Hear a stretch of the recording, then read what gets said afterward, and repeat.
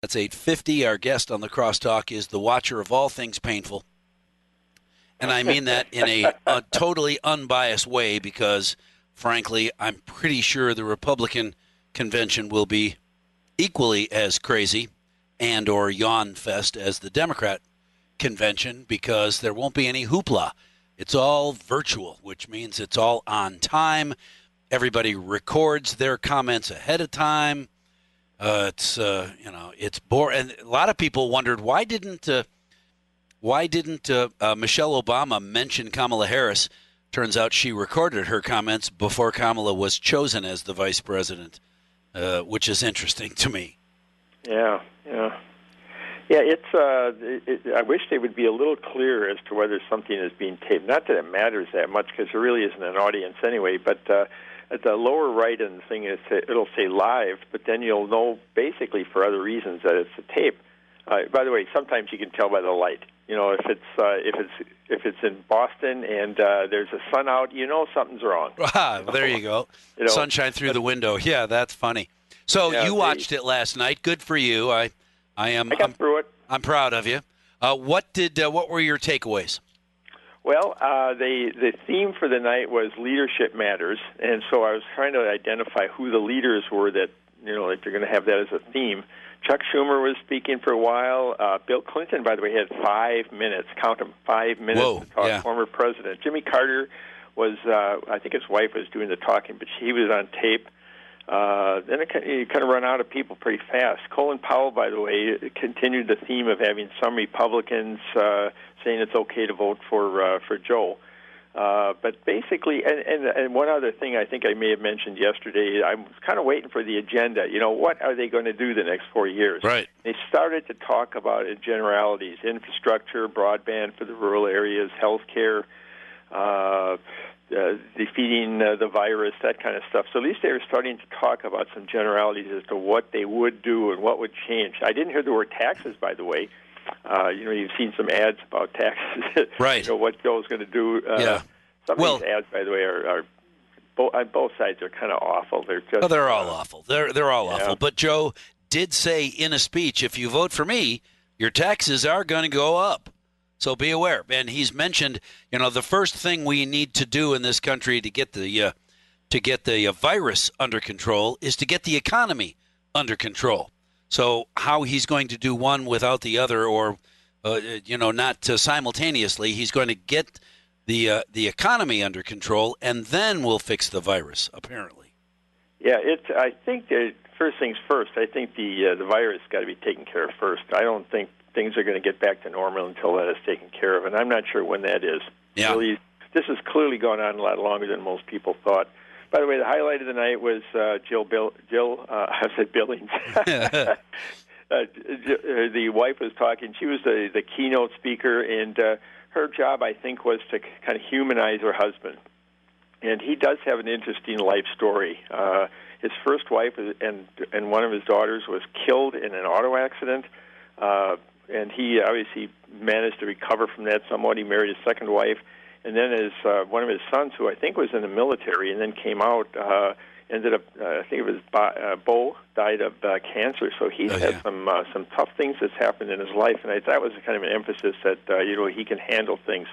So it kind of humanized him, and which I thought was worthwhile. So character and humanizing Biden was kind of one of the biggest themes of the night. Sure. Well, we want a human as the president of the United States, so that'll be nice. And we'd like a president who doesn't end up being a hot air balloon over a festival in France or made fun of. On the other hand, if you just got a raise or the employment numbers are dropping and your stock portfolio doing really well, I'll bet you don't care what other countries think of the president as long as you and your family are doing well.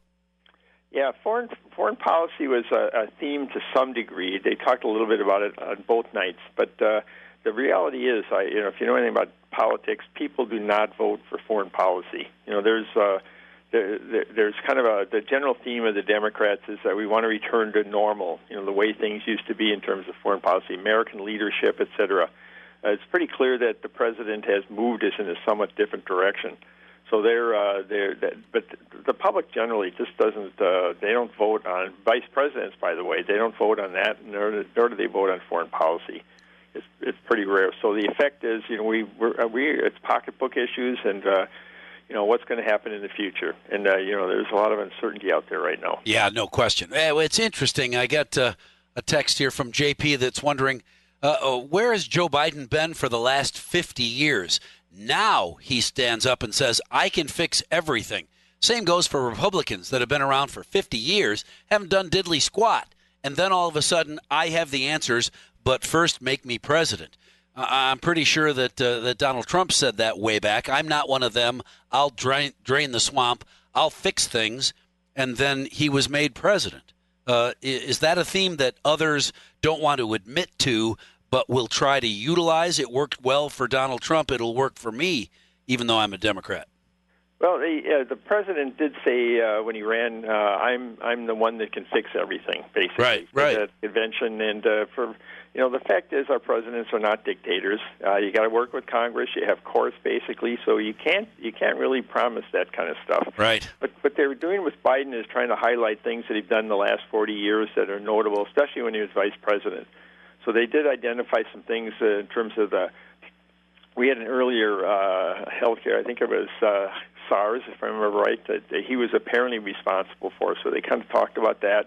They talked about the recovery in 2009 and 10 that he was involved in. I don't remember him being that involved in it, but vice presidents are usually behind the scenes. Sure. So they were trying to identify some things to counter the idea that he hasn't been doing very much. Well, okay. He's just been invisible of late, so I think that's partly why people are wondering. The basement strategy. Yeah, I don't know. It's easy to make fun of. Libertarian guy wants to know why people keep talking about raising taxes. Everybody knows America will just borrow the money to fix everything, and who cares about the national debt? Yeah, isn't it amazing? The national debt doesn't seem to count. It depends on who's in power, basically, is whether the national debt. Both parties, they pose for holy pictures on that one. If their president is in the White House, what's another few $1 trillion? Yeah. This is clearly one of those issues that you can kick the can down the road. That is so easy to do. Right. Social Security, it's not going to hit the fan until 10 years from now, so what the hell? Dr. Joe Heim, I appreciate you spending time with us this morning.